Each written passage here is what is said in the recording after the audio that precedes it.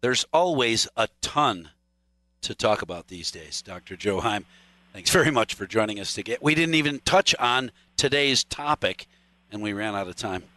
Thanks very much for joining us. Hey, morning, Mike. How are you? It's 5 degrees. Don't go outside in your bare feet today, boy. It's going to be painful. Yeah. So the topic of conversation this morning, as I discussed earlier, was impeachment of the former president, Donald Trump.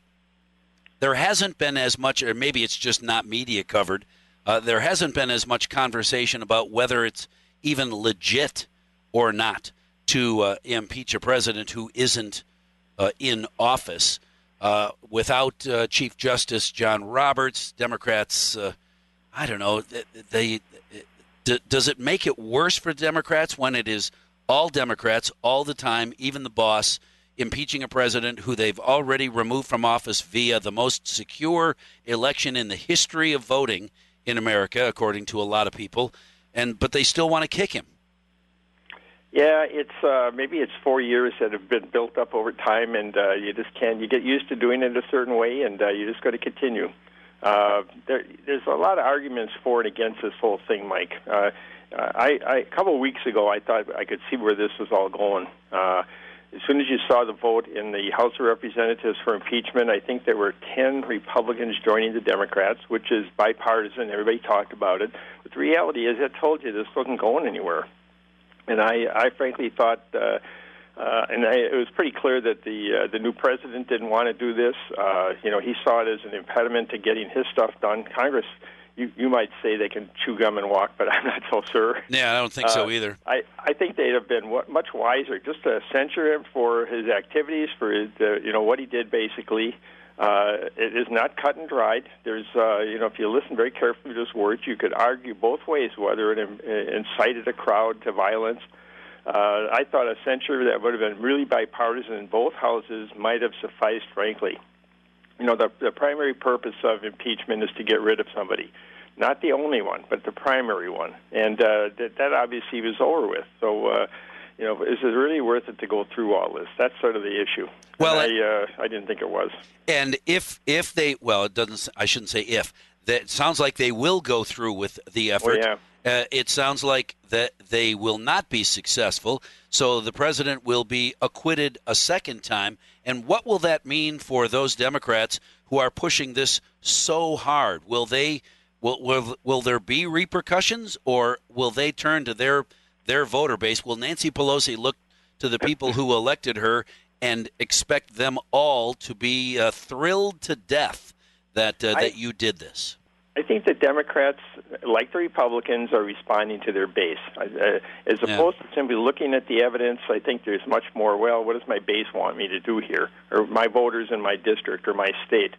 And I think the Democrats are doing this at least partially because they got a lot of pressure from the various wings of the Democratic Party. So they're responding, and I think the Republicans are doing the same thing.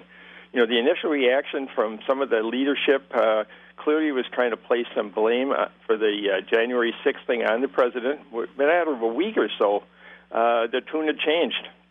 And they kind of started to back away from that because their base was not happy with that. So you're talking about two parties that have very strong bases that are not moving in opposite directions. One pushing it forward, the other, opposing it, basically. Well, it doesn't help. Are those bases moving further to the right and the left? Are they becoming more extreme? Will it be more difficult for politicians who would like to try and be a little more centrist, a little more moderate? Will it be more and more difficult for Republicans and Democrats who would like to be able to reach across the aisle, not be able to do that for fear that that some of their more vocal supporters will go crazy? Yeah, both parties have been moving to the extremes to a greater degree. There's ways of measuring this, Mike, but there are fewer moderate Democrats, moderate Republicans in Congress today. To kind of, they used to use the term the center holds. Well, the center is holding less and less. And you watch this and you realize that they are, the farther away you get in the left and right from each other, the more likely you're not going to be able to compromise. And that's why we have a gridlock Congress, frankly.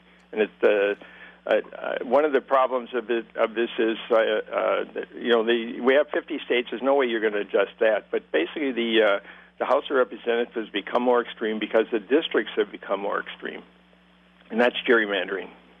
Yeah, well, and it will be interesting to see how that comes about. That's a state by state by state issue, and I get it. Boy, we could just talk forever about the president. Whoever comes into office spends the first 100 days or so undoing what the previous president did, and then trying to get their agenda brought in. It'll be real interesting to see how much of Trump, Joe Biden, and Kamala Harris try to erase before. We've already begun to see some of it with oil pipeline and fracking and digging for oil and so forth. We'll talk about that. But we're on the I word here. So I just got this email this morning from Representative Marjorie Greene from Georgia. She wants to impeach Joe Biden. Yeah, that's just a little bit early, a little bit crazy. Yeah, well, Mike, people forget that Bill Clinton, I haven't heard this at all, but Bill Clinton was impeached because he lied under oath. One thing, he lied under oath. I did not have sex with Monica Lewinsky, and he got impeached for that. Compare that to today, frankly. Yeah. You look back and go, well, that wasn't very much, and obviously he didn't get impeached or removed from office because of it. So, right. It's an interesting world. Hey, can we talk again someday? Sure.